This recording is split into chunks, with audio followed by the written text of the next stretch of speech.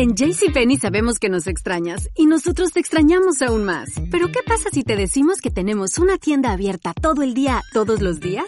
¡La tenemos! En jcp.com o en el app de JCPenney. ¿Quieres un traje de baño? ¡Lo tenemos! ¿Algo para estrenar este verano? También. ¿Marcas exclusivas y tus marcas nacionales favoritas? También. Visita nuestra página para los más recientes cupones y aprovecha envío estándar gratis en compras de $49 o más. JCPenney. Aplican exclusiones. Detalles en la tienda o jcp.com.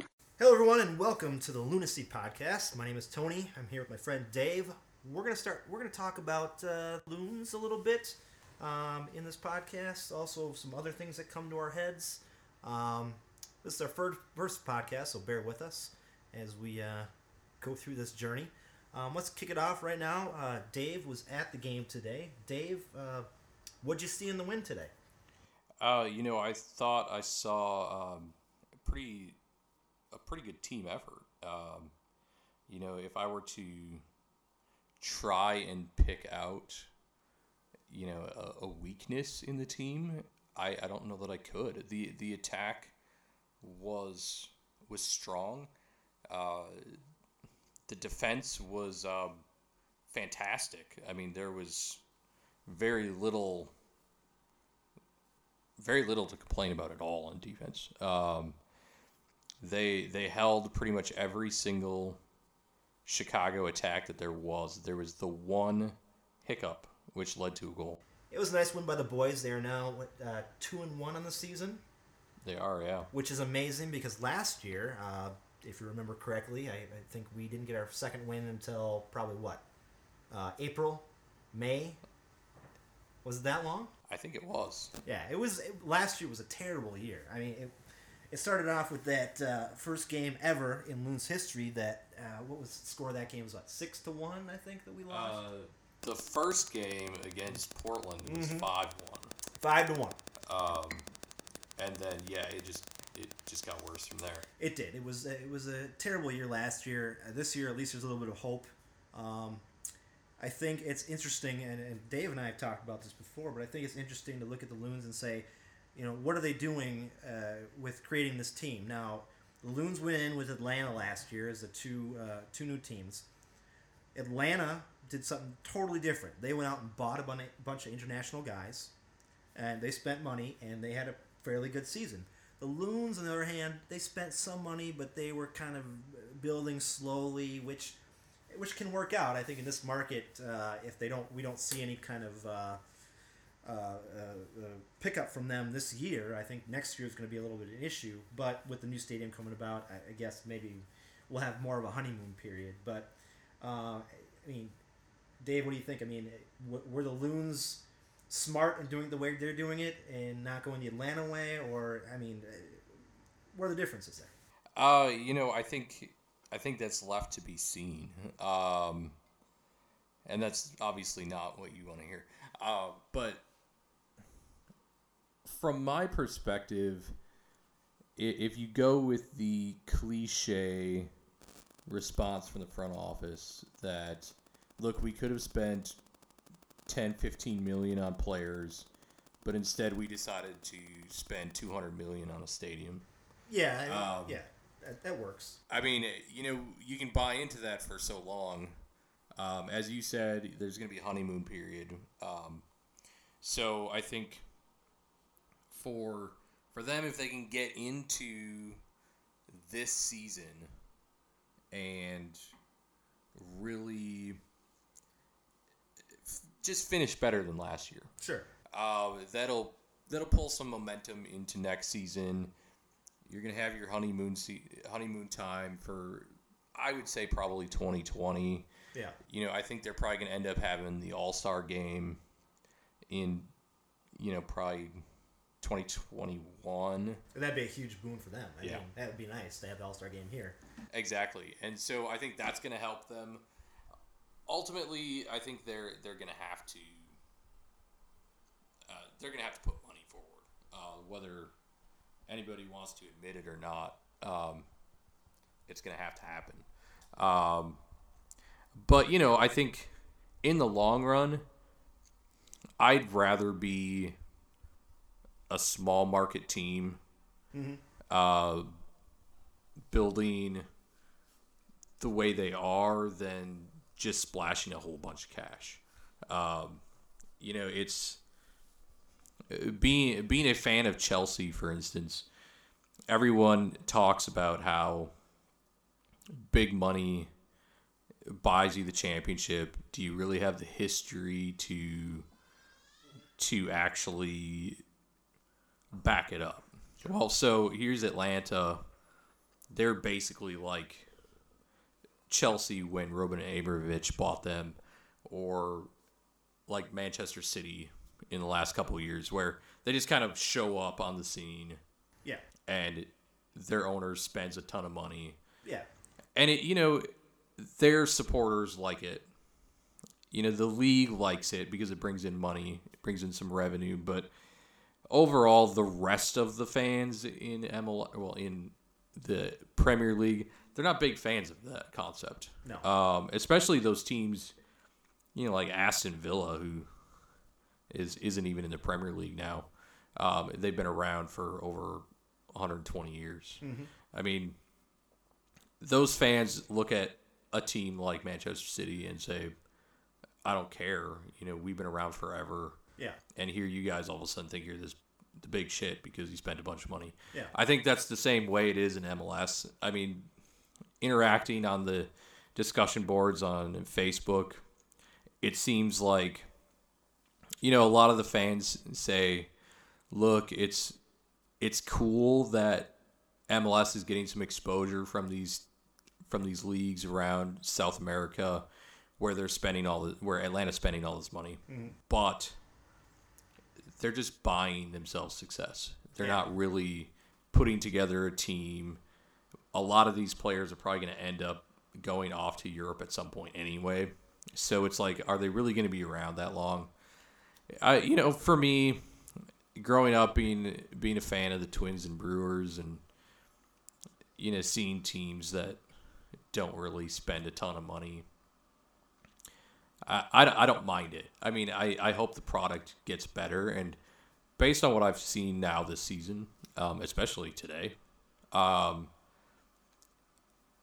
think the front office is hoping that this is kind of a payoff.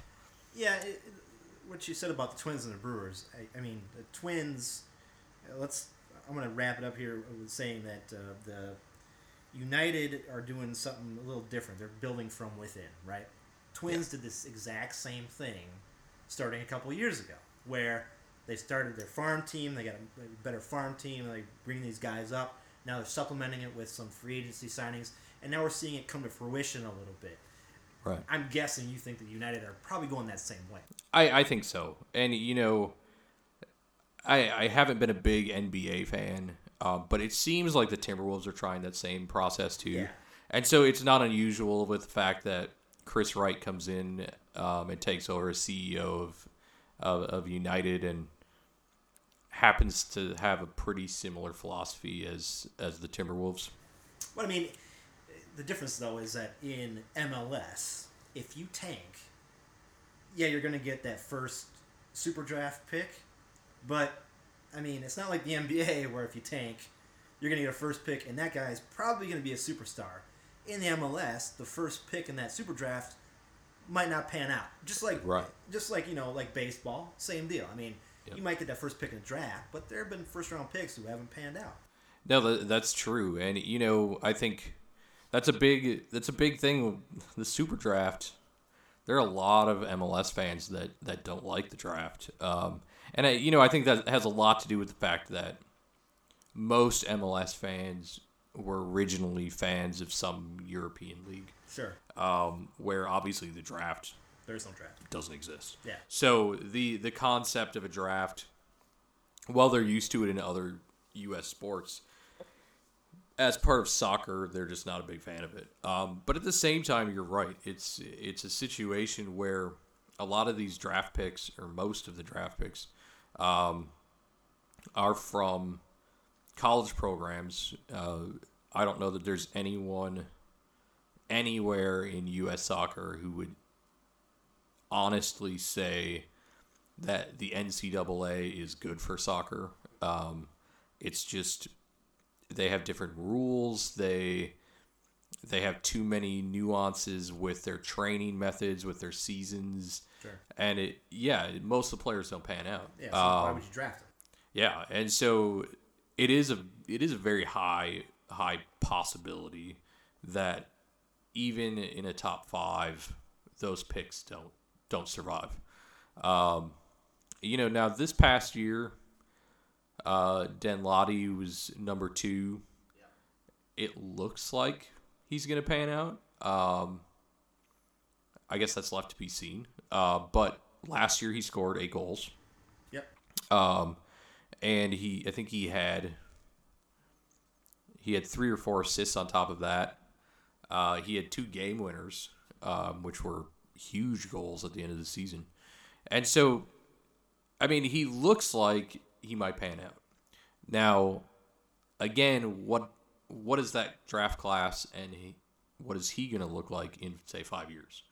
I remember this conversation came up in one of the discussion boards on Facebook about how something like only 10%, no, it wasn't, it was 19% of the draft class from 5 years ago is still playing. That's not surprising. And so I was like, well, that's interesting. Is there a way I can figure out what the NFL is? Yeah. And it turns out that the NFL is actually only 26%. Yeah. So considering the fact that they have a roster that's 4 times the size practically of an MLS squad, yeah, 19% really isn't that bad. But are they not playing in MLS, or they're not playing at all? They're not playing at all. They're not. They've just dropped out of MLS. They dropped out of even the lower leagues. Right. Yeah, and see, that's the thing with NFL too, is there's no lower leagues for NFL players to go to. Exactly. And they can't. In baseball, you got lower leagues. In basketball now, you have lower leagues to go to. Yep. But soccer and football, you can't.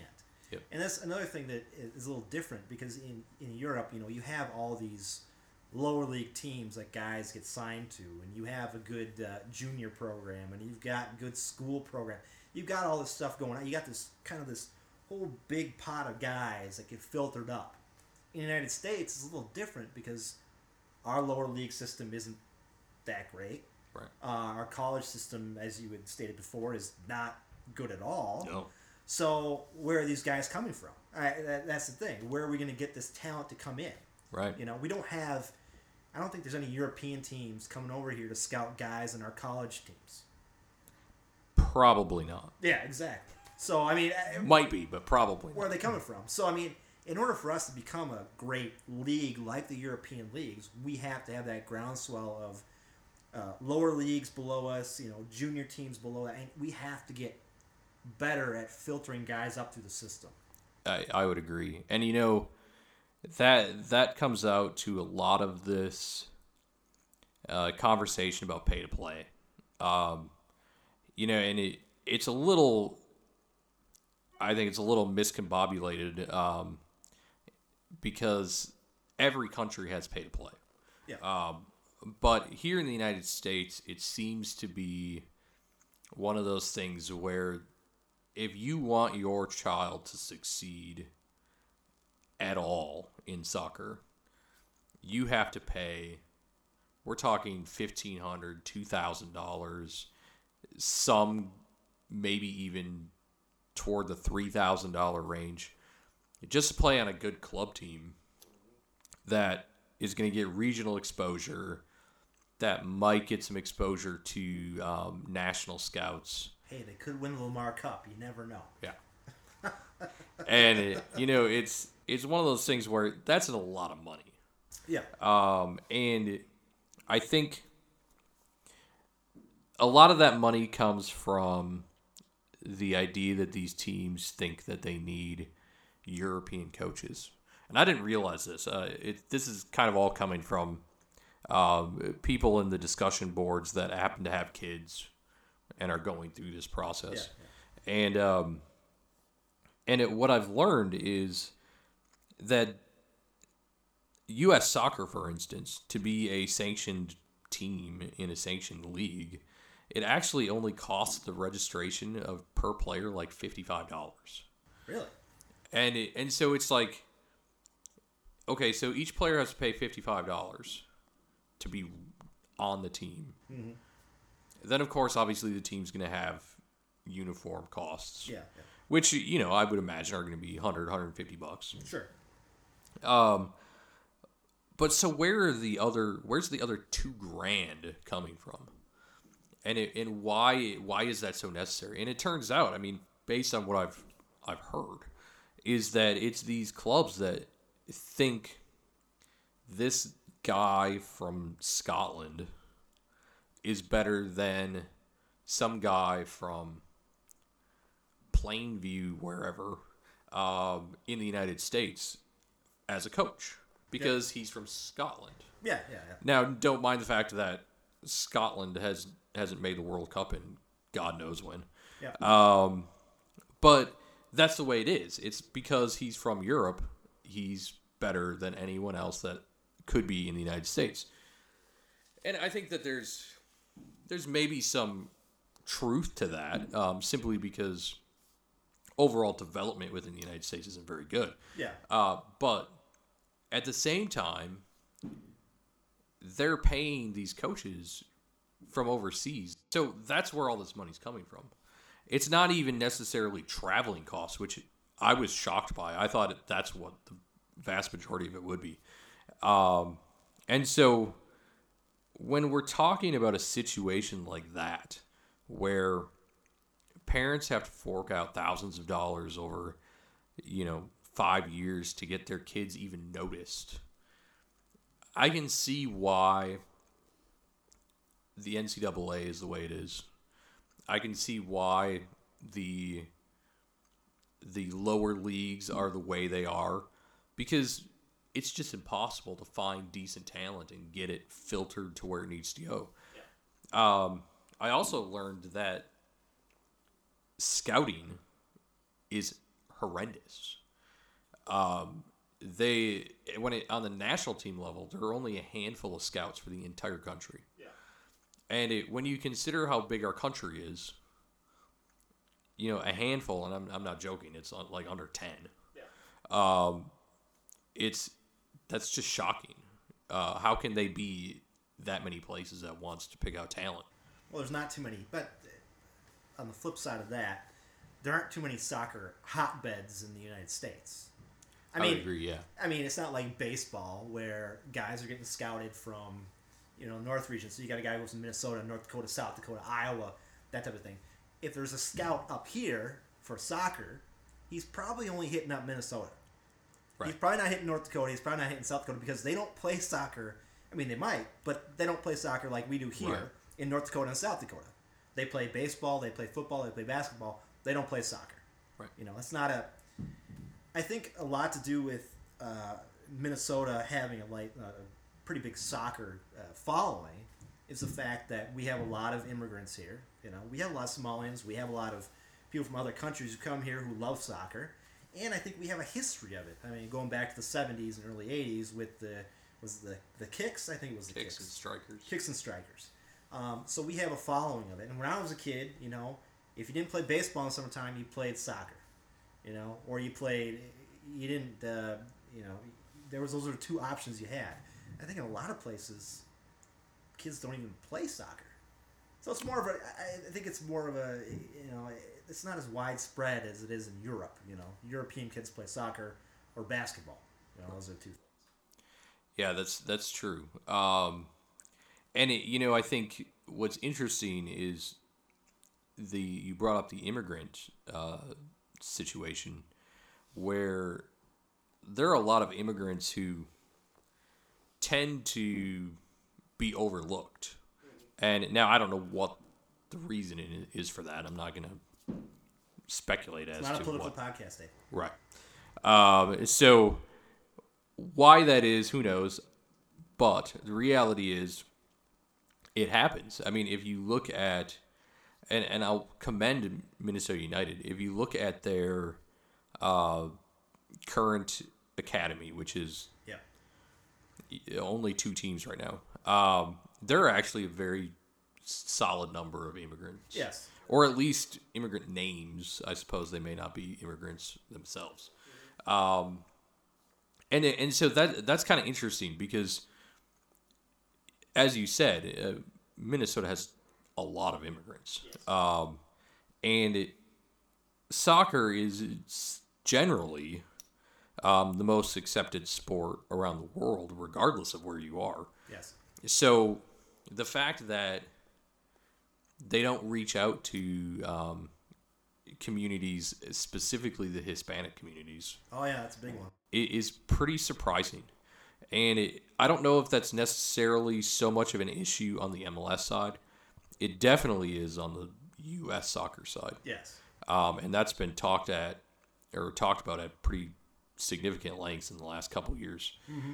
And they don't seem to be doing a whole lot about it, which is kind of surprising. But how much do you think that goes into we'll get a little political here. But how much of that do you think has to do with the climate right now against immigration?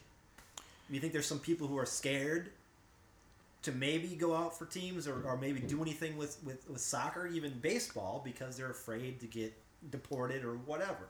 I mean, it's possible. I think I am trying to avoid getting super political with this comment. But, there was the story about that team in Idaho just a couple months ago. In fact, Minnesota United is trying to, the supporter groups are trying to get them to the U.S. Open Cup here, or what do they call it? Schwann's Cup. Schwann's Cup. And it was a situation where this guy was coaching in Boise. Yep. And his team was almost all immigrants, and he was dealing with racism like none other. I mean, he's a white guy, and he's getting these hate letters and threats against him and his family for coaching a team of mostly immigrant players in Boise, Idaho. Mm-hmm. Now, is that something that would have happened 4 years ago? I don't know. And I think the overall political climate within the United States, as you said, against immigration is a big issue. Yes. We, for instance, United they just welcomed 3 players into their camp, finally, who have been now signed for, Pangop has been signed for, I think, almost 2 months now. Echo is probably a little over a month, and Fernando, I think, is within the last few weeks, and they're just now coming in to the roster because it was taking them so long to get their visas. Yeah. Now, I don't know if that's... I've never been involved in that process, so I don't know if 2 months, for instance, for Pangop is normal, but to me that seems like it seems a little long. I think it depends on the sport, and it depends on the player. I mean, you look at Otani, the guy from Japan, he's going to start playing in the MLB this year. I'm pretty sure he got his stuff together within like a week. And I'm sure the Angels, because they pay so much money for him, said, we're going to get this through, and they got connections or whatever. Right. Whereas a team like United, I don't think they have those type of connections. I don't think they're going to pay that kind of money to get guys fast-tracked through. Right. And it might be a political thing. I mean, who knows? Yeah, and I suppose the country of origin could be an issue too. Yeah. I mean, Fernando obviously got through pretty quickly, and now my mind's blanking as to where he's from. I think he's Colombia, where Pangop and Eko are from Africa, so Cameroon to be exact. Sure. So there might be a chance that Cameroon may have a slightly lower, interest from immigration officers to move things forward. Sure. That's my thought. Yeah. I think if it was somebody from, say, Algeria, I bet it would take even longer. Yeah, probably. Or if it was a Syrian player, I bet it would never happen. A Syrian player would take forever. Right. So, I think there's some of that stuff involved. And, I think it's probably pretty crazy to not think that politics play at least some level. But it's this is the only sport in the United States that has that type of issue, because you look at football, nobody's coming from any other countries to play American football. Okay, unless they're a kicker. I mean, kickers, from Mexico usually. Sometimes from Europe. Gary Anderson from South Africa. You look at baseball, Dominican countries. You know, you're looking at Puerto Rico. You're looking at South America, stuff like that. Some Europeans, Max Kepler. You know, love that kid. But I mean, not much. Basketball, mostly America. Some European guys, and some Asians. You know, coming over from Japan and China. But if you look at soccer as a whole, everybody in the world plays soccer. So you're bringing guys in from every part of the world. Right. And with our current political situation, bringing in guys from all over the world doesn't really kind of jive with the political situation. It doesn't jive. Right. It doesn't. You know, and and that's one of the what's probably going to be one of the issues if this political situation continues. But let's move on to what the United have coming up here. I think it's next week.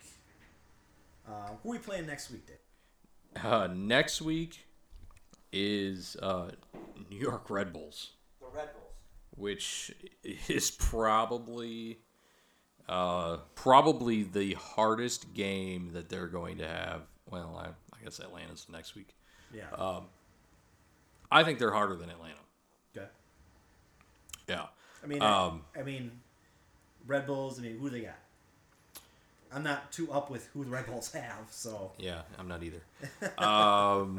So, Red Bulls right now, they're currently in Champions League play. Really? And they're killing it.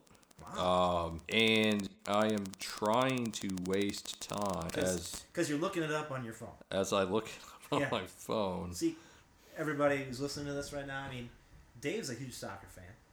He doesn't even know some of this stuff. I am kind of just I like soccer, but I'm not into it as much as Dave is. Soccer is so all-encompassing that you can't even remember what's going on with half the teams. You know, I remember as a kid when I was a big baseball fan as a kid, I could name the starting 9 for most teams in the American League. That's how devoted to baseball I was. Now you try to ask me that question, I couldn't even. I could name the Twins maybe. I might be able to do the Cubs. You know, maybe some bigger teams, maybe the Yankees, because I hear about them on ESPN all the time. But I can't remember them anymore, you know? There's so much stuff going on with these teams, you know? Yeah, you know, so they're big guys, and I did not have to look this up. Yeah. It just happens to coincide with me finding it. Their big guy is Wright Phillips. He's a fantastic goal scorer. And I think in terms of offense, you know, I think he's their big guy. You know, he's an Englander. They play good soccer over there. They tend to play at least something that represents somewhat good soccer. They're definitely better than the United States. Well, they're better than the Italians right now. Yeah, that's they're true. not even in the World Cup. And actually, I take that back. I wouldn't say that they're better than the United States. English soccer's not better than United States soccer. See, when people think England, they think the Premier League. Yeah. But the Premier League is half not English players. Yeah. In fact, it might even be higher than that. Yeah. In terms of the national team, they're way overrated. Yeah. I mean, right now, sure, they have a few good guys. A couple that are definitely worth talking about. But overall, I mean, you know, look back to was that the 2010 World Cup that they were in the same group as we were? I think so. We finished tied points. Yeah, we did. Yeah. You know, I don't think. In fact, we both got knocked out at the same time. Yeah. I mean, overall, I wouldn't say that they're superior. I mean, vastly superior to the U.S. Yeah. They're better because they have their shit together. Well, every league in Europe is probably better than us because they have their shit together. Right. So when I look at it and I say, you know, England may not be significantly better than the U.S., I mean that in a sense that in the grand scheme of things, on any given Sunday, so to speak, Football reference. I think when the U.S. is playing up to par, yeah, the U.S. can pull a result against England. Sure. I don't think in the same situation the U.S. pulls a result against your favorite team, Germany. I'm not a German fan. I'm an Italian fan, boys and girls. or your favorite team, Italy. I just don't think it happens. I think the fact that England is in the World Cup and Italy isn't is surprising to me. It's very surprising. I think the fact that Switzerland, who is the team I'm going to be supporting, is in the World Cup and England isn't, is surprising. But at the same time, it's not that too crazy. Let's talk about the World Cup for a second, because an interesting point here. Do you believe that the United States not being in the next World Cup is going to affect viewership of the World Cup? I don't. In the United States, so people in the United States are going to watch as much as they did previously, even though the U.S. is not in it. Yeah.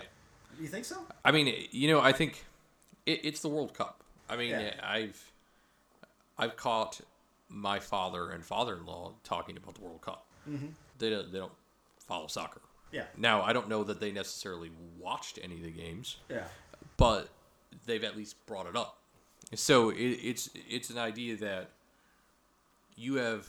I mean, for instance, my father has been a massive Packers fan all his life. Mm-hmm. Basically, all he talks about is the Green Bay Packers, a little bit of Milwaukee Brewers, and he'll bring up the World Cup. Yeah. So, it's one of those things where I think maybe there are some casual fans who won't go out of their way to watch all the games they may have watched if we were in it. But I don't think that it's going to be to the point where Nielsen ratings are going to show. Well, you still have Mexico in it. Exactly. And so, and you have a huge Hispanic population in the United States. Yes. So they're going to watch it, of course. And really anybody in our region. The U.S. has a significant population of fans from countries in our region. Mm-hmm. And so, I don't think it's going to be... Well, I know that the whole city of New York won't be watching because Italy's not in it and New York's full of Italians. Right. I won't be watching. I mean, personally, I won't be watching. I will be. Yes, I will be. I'm sorry.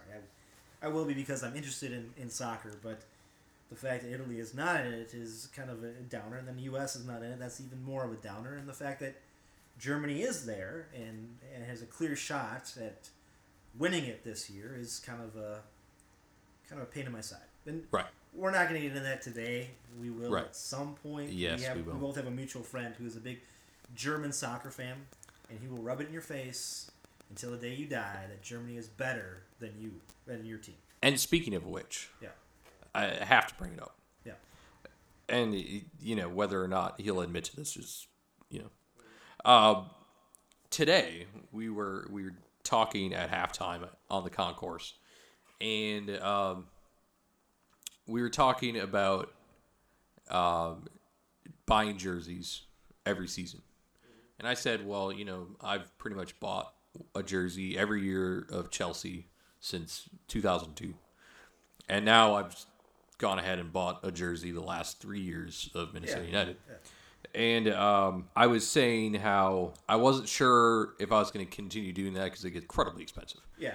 And he mentioned, John mentioned, that he wasn't going to get a Germany jersey this year because he'd prefer to wait until the 5th star was on there, which they'll have this year. That's a cocky phrase. It is, right? Yeah. I kind of, part of me hopes that Brazil beats them. Yeah. Because they shellacked Brazil. So part of me hopes that Brazil comes back and beats them this year. Side note, sorry, that's a tangent. But the other big thing that we have to consider, let's say Nielsen ratings comes through and shows a significant drop off. Mm-hmm. It's in Russia this year. So time slots, we don't even know what they're going to be. No, it could be pretty bad. It could be early mornings. Yeah. You could have that going on. And then in 4 years, it's in Qatar. Or Qatar, sorry. So you're talking about pretty much the same time zones again. Right. You're way east or west if you want to switch it up a little bit. Yeah. But so you're going to have the same issues that you had with the Russian Olympics, where you're going to have time slots that are going to be different, and you're probably you're going to have they're going to play live soccer, but you're also going to have replays of the dang things. Right. And with the information age we're in now, you're going to know who won when you wake up in the morning. Right. Without even, you're going to jump out of bed, and the first thing you're going to see is that, so-and-so country beats so-and-so country, and you go, well, I'm not going to watch it now. Right. Because I saw it already. I mean, I know the score already. Yep. I might tune into it, for a couple minutes to see what's going on. Or I might just watch the highlights on, ESPN or whatever, So, I mean, you just brought up a good point. I don't know if the ratings this year in the United States are going to be that great. Right. And, I remember that when they're in Southampton, where I would actually take time out of my day at work in the morning to catch a few of the games on my phone because the games were in the morning. Yeah, yeah. And that's not conducive to good ratings in the United Of course States. It just isn't. And, I think that's something that FIFA is going to have to figure out. Everything in FIFA revolves around Europe. Yeah. So the time slots are always beneficial to Europe. Yeah. Well, guess what? The United States, Mexico, Canada, Latin America, all of South America have massive populations. Mm-hmm. And eventually FIFA is going to have to start realizing that maybe they need to, not completely shift focus from Europe. Yeah. But at least consider, well, this should be a 6 p.m. time slot for Europe, but maybe we should make it like 8 o'clock time slot so it's later afternoon for the United States. Yeah, yeah. Or later afternoon for, not the United States, but Central time zone or Eastern time zone. And, I hope that they figure that out at some point because you're going to have another World Cup here that's going to end up being in Oceania, and games are going to be in the middle of the night. Yeah, exactly. And they're going to see how poorly the revenues come out of this hemisphere. Yep. And now in the information age, as you say, that changes everything because people actually had to watch. In the 90s, people had to watch the replays to know what was going on. Otherwise, they could just ignore the newspaper, Well, you had AOL. You could log on AOL. It took you 5 minutes to log on, but you can log on AOL if you really wanted those. And, those scores. in that 28.8 modem got you somewhere eventually. Yeah. Yeah, it's true. It's a good point. So, I don't know. How did we get on the World Cup? I don't know, man. We started talking about we started talking about Red Bulls and somehow got on the World Cup. We started talking about the English guy. Oh, yes, because Bradley Wright Phillips. Yeah. I think, so next week is going to be an incredibly difficult game. If we look at the standings, is a complete shock, by the way. Because United Minnesota is in third. Third place. Amazing. Take a snapshot. Yeah. And John pointed out today that it's the first time ever that Minnesota United has had a winning record. That's not surprising. Because last year was such a dumpster fire. Yeah. It was a complete. Last year was a complete goat rodeo. I'm telling you. It was. After that first game, I thought they'd come back and be like, okay, we're gonna figure some things out, but they never really did. This year, so when they started this year, I kind of the same feeling was they really didn't add anybody in the offseason. They didn't make a big splash. Right. The same guys came back, and I said, well, it's either going to be good or bad. Either good because they lost together and they feel like shit, so they're going to put more effort into it, or they're the same guys from last year and they're not going to get any better, and they are what they are, and that's that. And they've proven me wrong through 3 games. Yeah. It was interesting. I got into, I wouldn't say a Twitter battle, but it was a discussion on Twitter about the first 2 games because it was pre this game. And the individual had said, look, we didn't look good against San Jose. And I was like, well, it was the first game of the season. Yeah. If we're going to look at that, Atlanta's going to be shit the entire year because they lost 4-0. Mm-hmm. Now, what did they do? They turned around the very next week and beat DC rather handily. Yeah. 3-1. It's because it's the first game of the season. You have absolutely no idea what's going to happen the first game of the season. These guys have been doing light training all offseason. They've been playing preseason for the last month.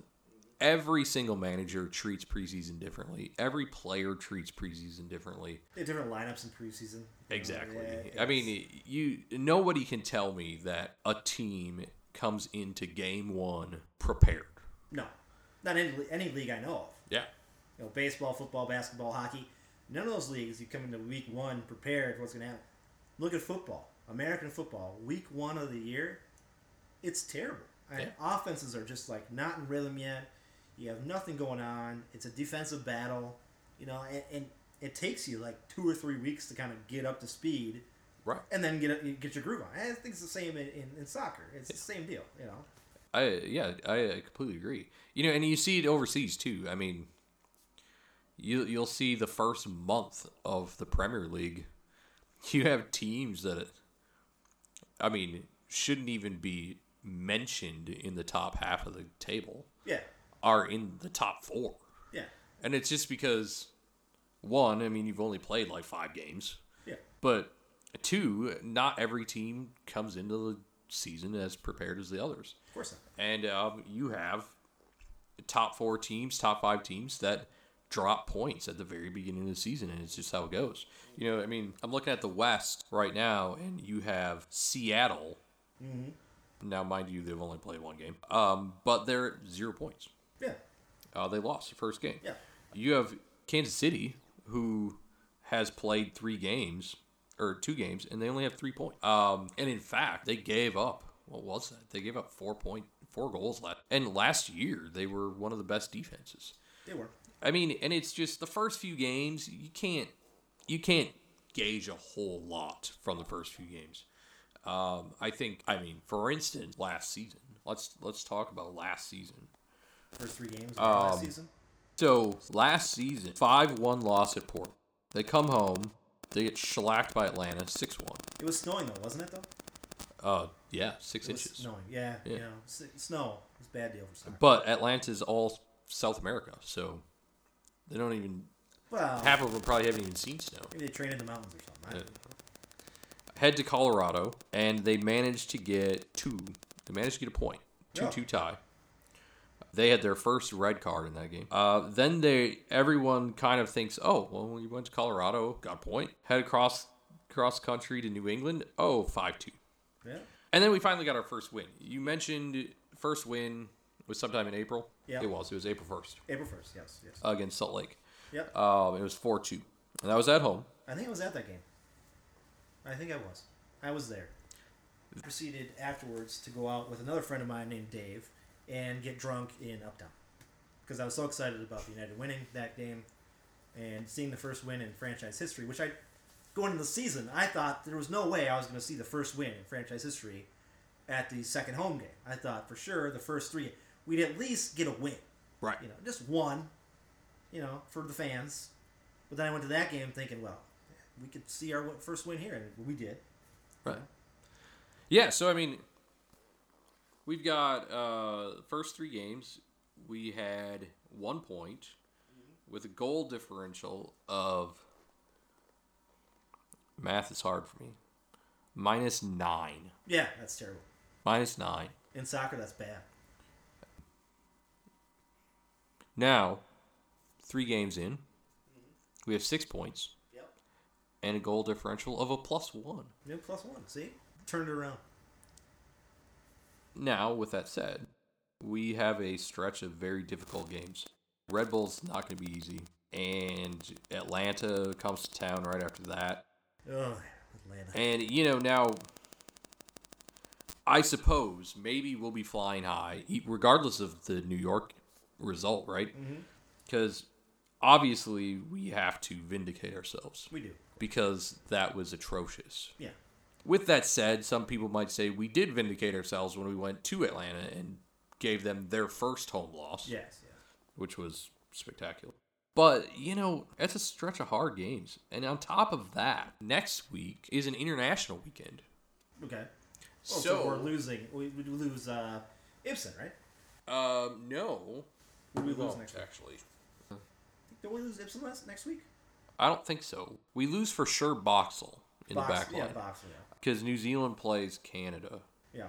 I don't know if Costa Rica has a game. That would suck. I swear I heard on today's broadcast that we're losing Ibsen next week. And you pair that with Molino, who's out. Yep. For a while. That's 2 big guys in the middle right there. Yeah. And honestly, I don't think, I'm going to go on the record here, our first ever podcast, Kevin Molino will not wear a Minnesota United jersey again. Wow.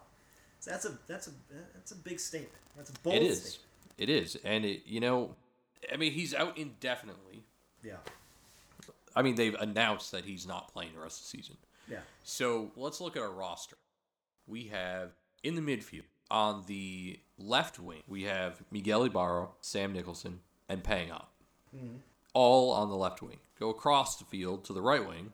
Mm-hmm. Pre-last week, we had Ethan Finley and Kevin Molino. Now, we don't have Kevin Molino anymore. And technically, we don't need Kevin Molino anymore. Because both Sam Nicholson and Miguel Ibarra can play on the right. Sure. What we do need, and this is one of the reasons why Adrian Heath has Molino in central midfield all the time, is because we have a plethora of guys on the wing. Now, what do you do when you have a guy whose contract is up? Let me take a look here. Internet, please. Well, Dave's looking. I'm going to raid his beer fridge and grab more booze. Yeah, actually, could you get me a grab you one? Citra? Sure, man. Please. And while you're looking at that, Dave, maybe you should tell everybody why we're doing this from your basement and not a brewery. Yeah, so, we initially had this cool idea to set up shop in a craft brewery somewhere around town. And we stopped off at Omni. The friendly people of Omni agreed to let us do it. And when we got there, it was so packed that the noise alone would have been impossible. It is St. Patrick's Day. And so then we head on over to Brooklyn Park's only brewery. New and only brewery, Blue Wolf, and they were less packed. We probably could have pulled it off had we not been sitting next to the loudest person I have She's pretty loud. Possibly heard in quite some time. Yeah. The microphone would have been just spiking like crazy. Yeah. So we decided to drive the roughly mile and a half. No, it's about 2 miles to my house, which, by the way, is fantastic that I'm only like 2 miles from a brewery. He's saying miles. It's Palatial Palace. And I will say this. I didn't really come up with the idea of doing the whole brewery thing on podcast. I'm going to give a shout out to Aaron Gleeman and John Bonus, the Gleeman and the Geek podcast, because they kind of started this a couple of years ago, doing their podcast, Gleeman and the Geek. And they go to breweries, and now they've gotten some restaurants in Uptown. And I thought, they're kind of Minneapolis guys, and they have a lot of breweries they can go to and do their thing. And Dave and I are more like, we're northwest suburb guys. So we thought, well, there's breweries up here we could hit. Omni being one of them, Blue Wolf being another one. Maybe some ones in Roseville, maybe some ones up by me in Big Lake, Delano. So there's some other breweries that we're going to try to hit up and taste their fantastic beer and talk about soccer, because my deal is this.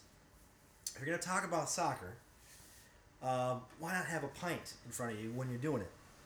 It's always a nice thing. And, it's just cool to do a podcast at a brewery, I think.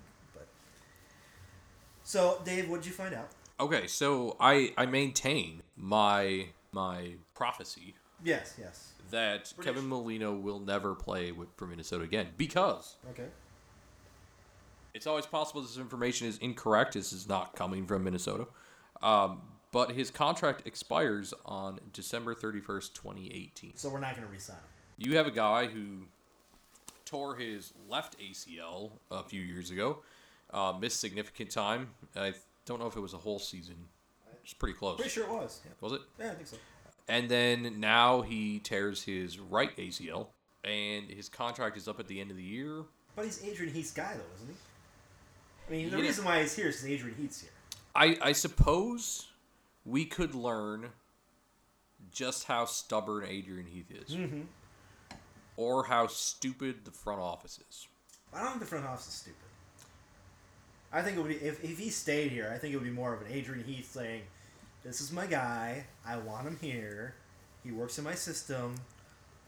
You gotta keep him. Otherwise, I'm gonna whatever." Sure. Let's go back to that comment of you don't think the front office is stupid. I don't think they're stupid. So I can be very opinionated and blunt at times. Yeah. And I probably am not scoring any points if this podcast ever gets heard by anyone within the Minnesota United organization. So, I don't feel like I should hold back. But I'd be interested in hearing, when you say that you don't think the front office is stupid, does that mean that you have faith in the front office to make the decisions necessary to build the team? I have faith in the process. I'm going to go into the process thing. Because it's like the process of the catch. They've chosen a certain way they want to do things, and I'm going to give them a grace period of saying, okay, I'm going to give you a couple years to do what you think is necessary to build a winning team. I can't all of a sudden jump on them for being stupid if I don't. Like, I just think that they're doing it the way they want to do it. It might take a couple years to do it. We talked about this earlier about the Atlanta thing and between us and Atlanta, okay? Atlanta had a different way of doing things. They went out and spent a lot of money. We went and said, okay, we're going to do this internal thing. We're going to keep Ramirez from when we had him in the lower league. We're going to get Ibarra back. We're going to get Superman and Batman back together. And we're going to throw them in there with some other parts and see how it works out. But we're going to build this base from the ground up. And maybe that has to do with the philosophy of the owner. Not necessarily front office, It's possible. I mean, he's the one putting the money in. Sure. I mean, does he have? Who knows if he has the type of money to put into doing what Atlanta did? Well, true. Especially with the money that he put forward to the stadium. I mentioned that twice now, and I don't really know how much Arthur Blank put forward in Atlanta. Well, if he did at all. I mean, I know it was heavily financed by public. But he's the owner. Right. Right? Arthur Blank has a lot more money than our owner here. Yes, he does. I mean, he can do things that our owner here cannot do. Right. So, I mean, I think maybe the philosophy of how they build a team comes from that ownership. It could. And I can't say a front office is stupid in the first 2 years of it. I mean, they're going to make stupid mistakes. They've never had an MLS team before. They will. They have. And they have. Yeah, they've made some mistakes. They have made some mistakes. So here's why I'm willing to ultimately have myself ostracized from any circle could possibly include amateur podcast in anything remotely cool when it comes to a professional sports team. This is completely unrelated to spending money, for the most part. Yeah. I guess I wouldn't say completely, but most. So I'm going to go back to something that I said about why I don't think Kevin Molino will be back. We have 3 left wingers. Yeah. And had 2 right wingers. That's 5 wingers. Yeah. On top of that, prior to the signings of Fernando and Eko, we also had Leighton, who was a left winger. Yeah. We were in talks with Dawkins from San Jose, who is a left winger. Yes. And maybe the pattern has shown itself. And so for me, and on top of that, we were just out looking at. Yes, I know what you're talking about. I just can't think of it. Alexi Gomez, I think his name is. I think he happens to be a winger. Yep. And this was a week ago that his name came up. I sit here and I think to myself, and I do this occasionally, any time of the night, I'm suddenly think about Minnesota United and their roster. And I say, what process are you trying to do that include needing, at this point, 6 wingers on your team? Well, hold on. Maybe it's like baseball. You can never have too much starting pitching. So maybe you can never have too many wingers. I don't know if that's true. I mean, mind you, a winger generally Yes. can play multiple positions. Yeah. I mean, as already mentioned, Nicholson and Ibarra both can play on the right. Yeah. Ibarra today showed that he can play centrally. Nicholson back in Scotland, I don't know this. This is secondhand. Supposedly could play central midfield. Yeah. So they're generally relatively versatile players. But at the same time, the central midfield position is kind of one of those positions where you want a guy that is meant for that position. He's played it for a while. Yeah.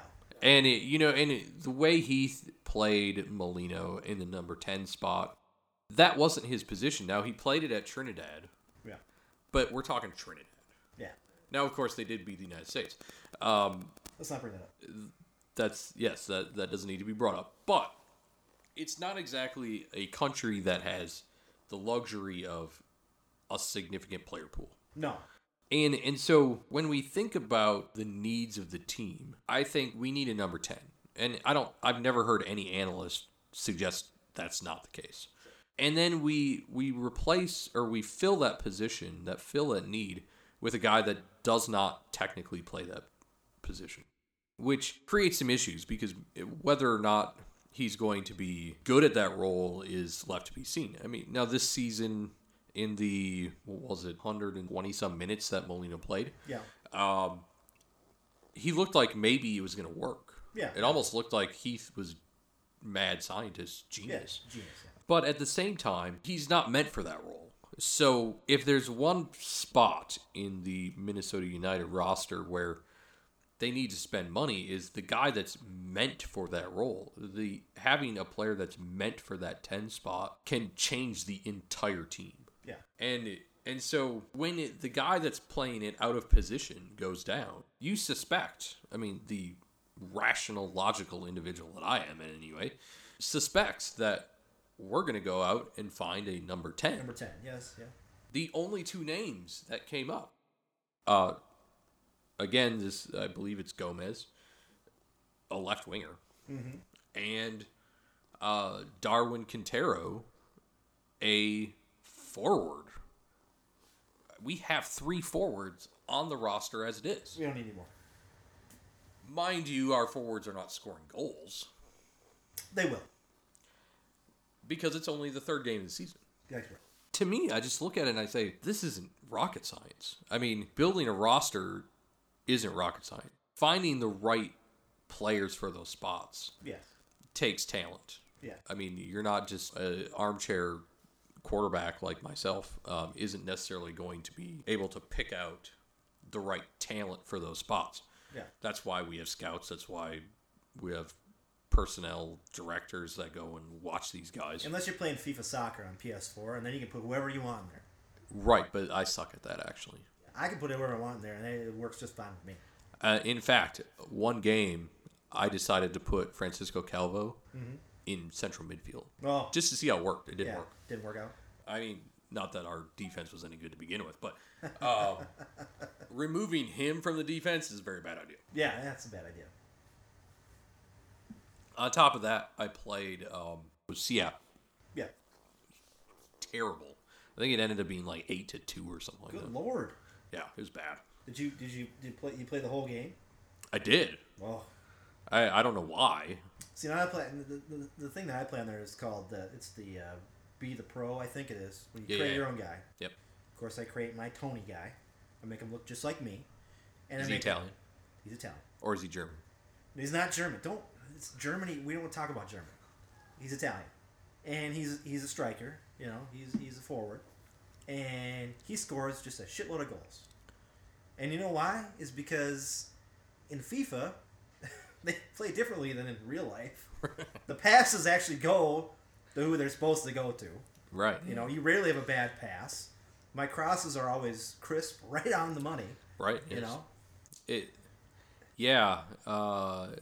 I think there could be something to FIFA changing the way that teams operate. Yeah. Because, well, they're doing E-League now, aren't they? Yeah. United has an E-League. They have 3 guys. Yeah. Who are playing FIFA for the United. Right. Which I think is like the coolest job ever.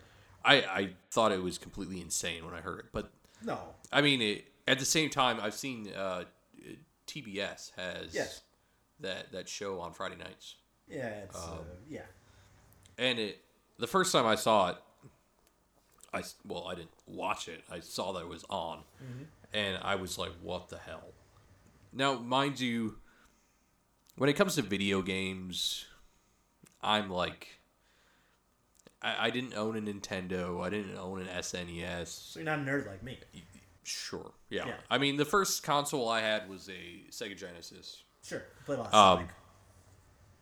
Yeah, and I think I had a PlayStation 1. Oh, that's a good one too. And I take that back. The first console I ever had was an Atari 2600. That was my first console. Yeah, which I don't know the games anymore. Do you have Jungle Hunt? What was that one? Jungle Hunt was when you the three different sections. So the first section was what was the first section?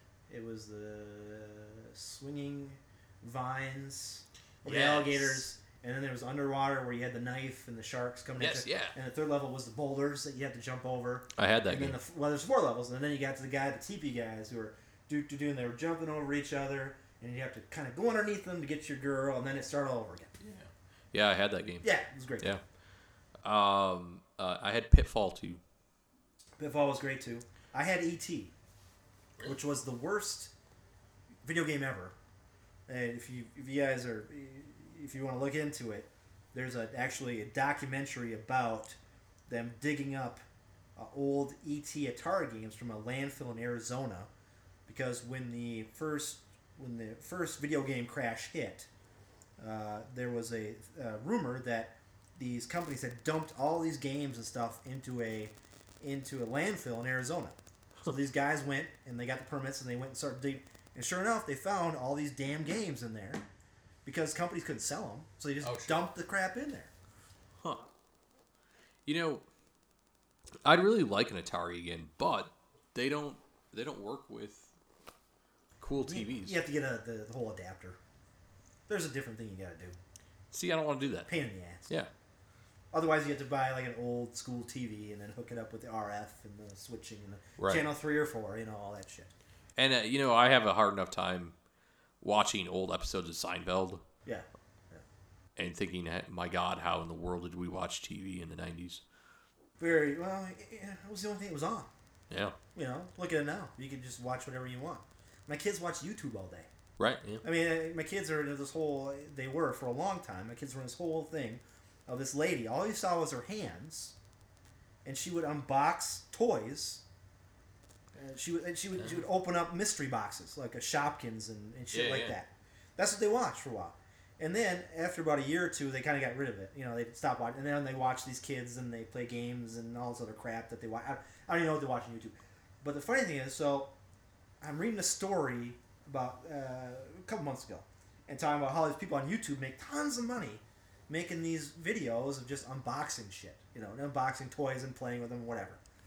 And I read about this one lady who is the lady they used to watch with just the hands and her voice.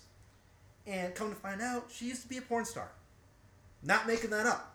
She actually went from being a porn star to being this lady who unboxes stuff on YouTube. She makes more money doing the YouTube thing than she does spreading her legs on video. I mean, I guess you got to change careers at some point. Well, I know, but it's just crazy how we can watch now. It's interesting. So my 2-year-old. Yes. Shockingly, can run a Kindle Fire probably better than I can. Mm-hmm. And it's incredible because she watches YouTube videos. Seriously, she can find videos that she wants to watch. Yeah. And she watches these videos of this guy, which, to be perfectly honest, is a little creepy. Yeah. This guy that he dresses all kind of weird, and he goes through these play jungle things, like it's not at McDonald's, but it's like those types of things where there's like ball things and tunnels and all these things, and it's this guy. I mean, he's got to be in his mid to late 20s, and he's just going through all that stuff. He dresses really stupid. Yeah. And he kids. goes through all these playthings. Yeah, and he probably makes a ton of money. I bet he does. Yeah. And I mean, I sat and watched one, Yeah. and I was like, my God, this is dumb. Yeah. But obviously a 2-year-old But it keeps finds it their attention. hilarious. It keeps their attention. Yeah. That's the way it works. Yeah. If I was smarter, I would have come up with my own YouTube show like years ago. Just my hands playing with old school toys Sure. and making stupid comments because I swear that's what half these YouTube videos are. You know what you could have done? I don't know. Were you a Transformers fan? Of course I was. So you could have like collected a bunch of Transformers Yeah. and just showed your hands Yeah, playing with them. and done the Yeah, transform them and stuff. And, yeah, yeah. exactly. and just transform them. Yeah. Or I could have, or else I could have been like the lady unboxing stuff. Right. Now, who knew that was going to be a big thing? Now the Right. fact that they're making so much money, these companies actually send them stuff before it comes out in the store, advertising. Yeah. Because they send it to them and say, "Oh, unbox this for me because you got 40,000 or 400,000 viewers. Unbox this on your show," and the kids. And guess what happens? The kids want to go out and buy it. Sure. Because they see it. It's a new way of doing it. Remember when we were kids? Saturday morning cartoons. Okay, you wake up, you watch your Pee Wee Hermans, your Teenage Mutant Ninja Turtles, your Camp Candy, your all that stuff. I think MC Hammer had a flipping Hammer Pants. Remember the Hammer Pants show? Yeah. All those shows, right? You watch all them. And guess what? When the commercials came on, what was it? McDonald's was a huge one, and toys, Yeah. right? And guess what? After all your cartoons were done in the morning, guess what you asked your parents for? Can we go to McDonald's? And can I buy this toy? Right. Okay. Now kids, they don't watch TV that much anymore. Sure. They don't watch the channels that we used to watch anymore. So now guess what? They have to do the whole YouTube thing where the people are opening stuff on the YouTube. And then the kids are like, "Mommy, I saw this lady on YouTube open up this egg, and toys popped out of it. Now I want it." Right. And then you have to go to Toys R Us, which I don't know if you heard the news, Dave. Toys R Us is closing. I saw that. It's a sad day. And you know what's interesting? I've never set foot into Toys R Us. Ever? Ever. That's sacrilegious, my friend. How could you be a kid in the United States of America and not step foot in Toys R Us? I grew up in Eau Claire, Wisconsin. Well, Chippewa Falls, Wisconsin. They have a They Toys didn't R Us. have a Toys R Really? Us. What was the closest Toys R Us then? Like It would have been Minneapolis. Your parents never took you to Minneapolis and No. said, "Hey, Toys R Us"? Really? We just went to the toy aisle and like Target. Terrible parents. They never took you to Toys R Us. Terrible. Yeah. I mean, that was like, it was, for me as a kid, going to Toys R Us was like going to Disney World. Because you only got to go there like a couple times a year. Oh, yeah. If that, right? And when you walked in, it wasn't like going to Target where your mom was going, "Well, we gotta go to this aisle and we gotta pick up light bulbs. Then we gotta go to this aisle and we gotta pick up I gotta look for a new bra," Right. As a kid, you're like, I gotta go with my mom. And then finally, she'd say, "Okay, we can go to the toy aisle for 5 minutes." And you would go in the toy aisle and be like, "Oh," and then it was time to go. Right. Toys R Us, you walked in, It was a toy it aisle. was toys. There was no like other crap in there that you Right. have to go through. It was toys. So you walk in and you go, well, there's the G.I. Joe area, here's the Transformers area, here's the Mask. Remember Mask? I wasn't a Mask I fan. was a Mask. GoBots, you have the GoBots area, you have all this, He-Man, you had all that stuff going on. And you had the video game aisles, where you walked through the video game aisles and you felt bad because those were like $50. And you're like, there's no way my mom's going to pay $50 for a video game right now. So I'm going to get G.I. Joe for $8 or whatever the heck it was. And to have that now leaving our society as a whole. I mean, think about that. I mean, we there's not going to be another toy store to go to for the kids. My kids go, me and my girls go there Sure. right, once every 3 weekends we go there. And they have such a great time there. Even though the stores are, I will say this, Toys R Us stores were never known for their cleanliness or their aesthetics. Okay? It was crappy flooring, bad lighting, dirty, whatever it was. It was a warehouse. It was a warehouse full of toys is what it was. Sure. It's not like Target where you walk in and they got carpeting and they got nice stuff. Toys R Us was just, you go in there, here's a shitload of toys, ask your parents to buy one and get the hell out. You know what I mean? Yeah. I mean, now, I did use KB Toys. KB Toys, that's totally different though. But that was like, they went on bankrupt, 10 years Yeah, ago? 10 years. It was exact date, wasn't it? Yeah, it was around the same day. But KB Toys was different because, A, they were always in malls. Okay, so your parents took you to the mall, you went to KB Toys. Okay? And it's a smaller space, so they had less stuff. Right. So you'd walk around KB Toys, and it would take you like 5-10 minutes to walk around there and be like, oh yeah, it's KB Toys, and you might find something cool, you know. Toys R Us was like you were walking into a huge warehouse full of toys. It's like a Cabela's for kids. It was like a Cabela's for kids. Yeah, pretty much it was. And now it's going away. Sure. And now another part of our childhood has, been ripped from us. Right. But again, all of our childhood is going to be ripped from us at some point. So right. But you hang around long enough, it comes back. Exactly. In fact, a friend of mine on Facebook posted a picture. She had gone to Target with her kids, and she posted a picture of those. I can't think of the name of them. They were the electronic pets. Oh, the little Tamagotchi. Yeah. Yes. I was like, those things are back. Not back as they used to be. So it's just like kind of a nostalgia thing? Kids, they're going to play with that. It's not like back when we were kids, where it was cool electronics. Oh, you got a little egg and it's electronic on there. Right. Not every kid has not every kid has a device they can watch. Right. It's kind of like our friend Johnny posted the other day about the Oregon Trail thing coming back, right? Yeah. And I looked at it the other day and I said to myself, that's a cool idea.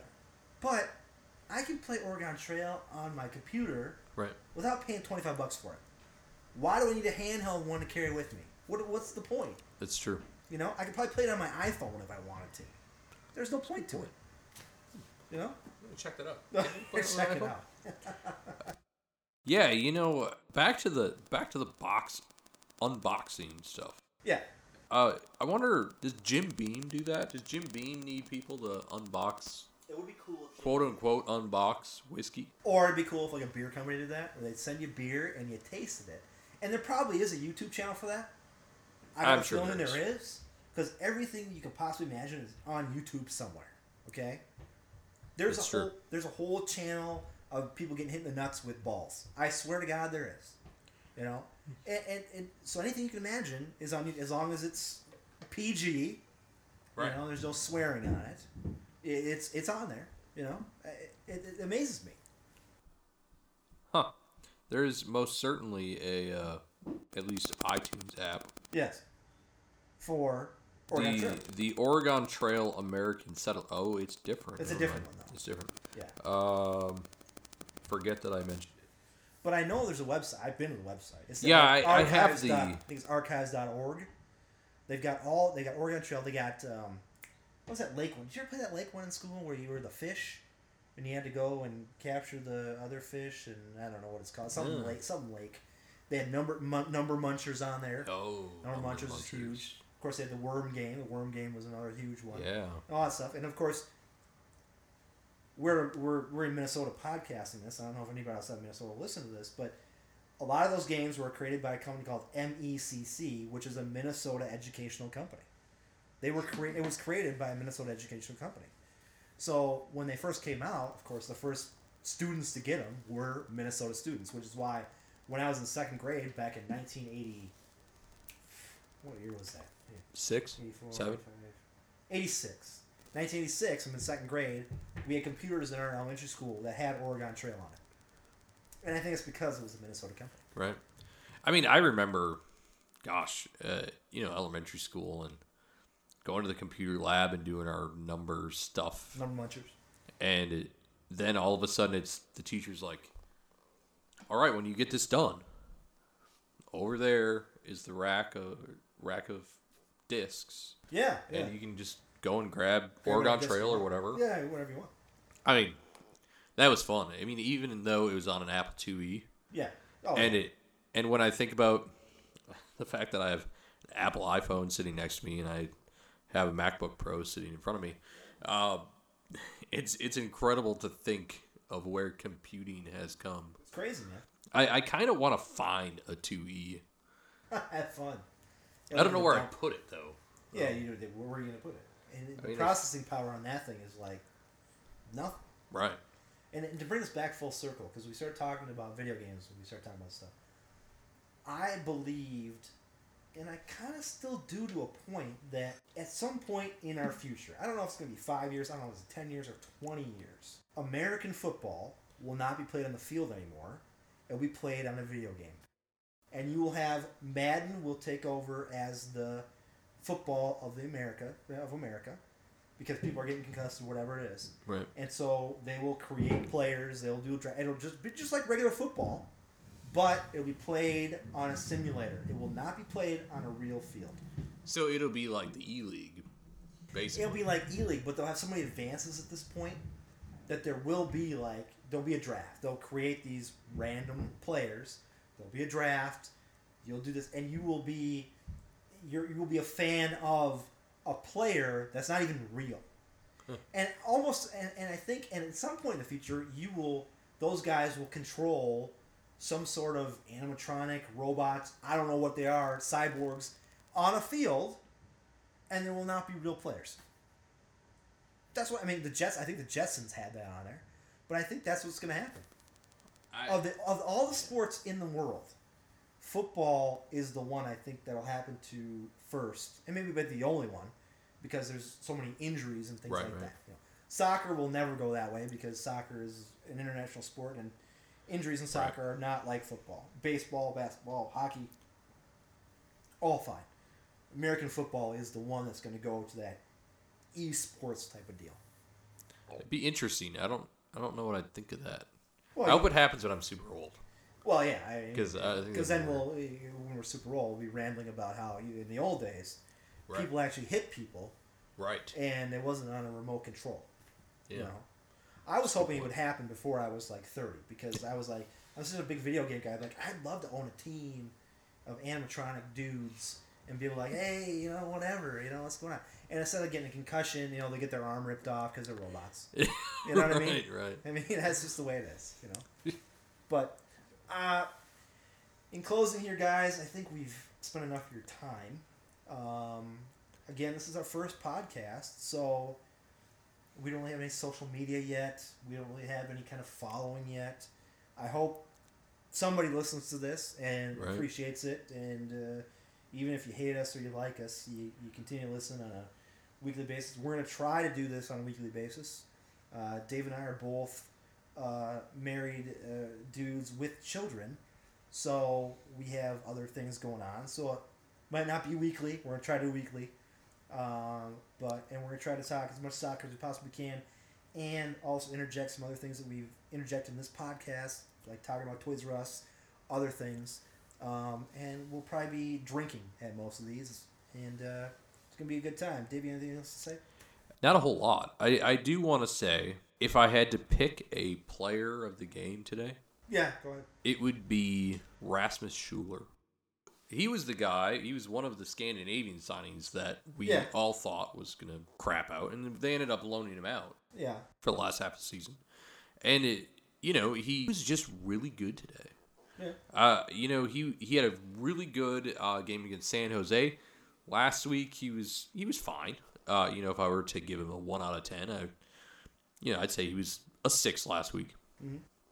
But this week, he was constantly there.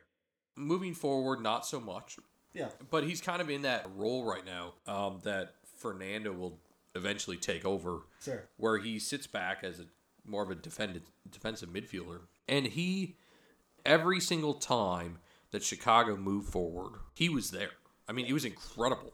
The number of times that he had stopped an attack or just stopped progress or just kind of got in the way. Sure, was incredible. Like we said, the score line was 2-1, and I haven't even looked at the stats. And I don't think Chicago had, more than maybe, I was going to say 6 shots on goal. They had 5. Wow. They had a total, that game was really even. 11 shots each, 5 on target each. Wow. Minnesota controlled possession, 57%. Yeah. I think Schuler had a lot to do with that. It was all of those stats. I think he was just in the right place at the right time. And it's almost kind of sad. I've been wanting a defensive midfielder all offseason, all last season. And now we have one. Yeah. And he'll probably, I bet he might get a start next week. Probably should. Or at least minutes next week. Yeah. And here Schuler is, and I'm like, man, it's kind of sad because Schuler's saying, hey, come on. Yeah. I can do this. Yeah. And yeah, if I had to pick a man of the match, I mean, that was him. Overall, really, really good game. I'm excited as much as I am scared for next week. Yeah. Which is a good thing because last year I was just scared. Mm-hmm. It's in New York, so obviously that makes it a little more terrifying. But yeah, I'm pretty excited for this year. And I'm excited for this podcast. Well, I'm excited for this podcast too. And so we just had something new happen that will integrate into every podcast. At the end of the podcast, Dave will give a man of the match and a little preview of next week's game. So tie it all up. So, anything else you want to say, Dave? I think we're good. No, have we said the name? We said the name first. It is the Lunacy Podcast. You know, that might change. It might change. Might change. We call it Lunacy for Minnesota United. But I have no creativity, so. I have a little bit. Lunacy sounded fine to me. So, if you're listening to this, thanks for listening to us. This is Dave, or this is Tony and Dave signing off. We'll talk to you guys next week. All right, see ya. En JCPenney sabemos que nos extrañas y nosotros te extrañamos aún más. Pero ¿qué pasa si te decimos que tenemos una tienda abierta todo el día, todos los días?